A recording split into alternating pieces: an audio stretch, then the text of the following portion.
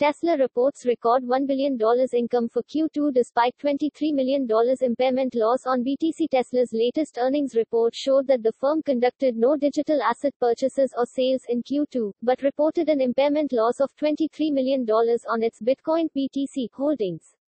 Electric vehicle and clean energy firm, Tesla, has reported $1.14 billion in net income for the second quarter. DeFi tokens booked double-digit gains after Bitcoin rallies above $39,000 AMP. XVS and RSR price saw strong breakouts after a short squeeze sent Bitcoin price within a hair of the $40,000 level.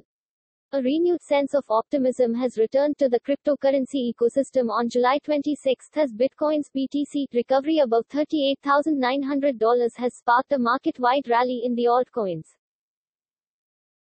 Ethereum's rally to $3,000, with 39% ETH price rebound triggering a classic bullish pattern of falling wedge setup, as well as a rumor of Amazon preparing to accept cryptos, also boosts Ether's upside appeal. So, it appears, the Ethereum exchange rate is undergoing a bullish breakout confirmed by a high-volumed close above the wedge resistance trendline. The profit-taking target for the current setup is $1,208 above the breakout level, which puts the price en route to $3,257.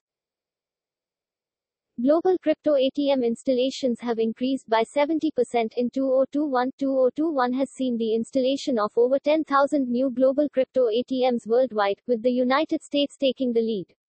Alongside cryptocurrency's decade-long adoption drive, the momentum behind the installation of crypto ATMs continues across the globe. Based on Coin ATM Radar's latest data, crypto ATM installations in 2021 have witnessed a spike of 71.73%. FTX reduces max leverage from 101x to 20x to encourage responsible trading. Sam Bankman-Fried, the CEO of surging crypto derivatives exchange FTX, has slashed its maximum leverage in a move to promote responsible trading practices.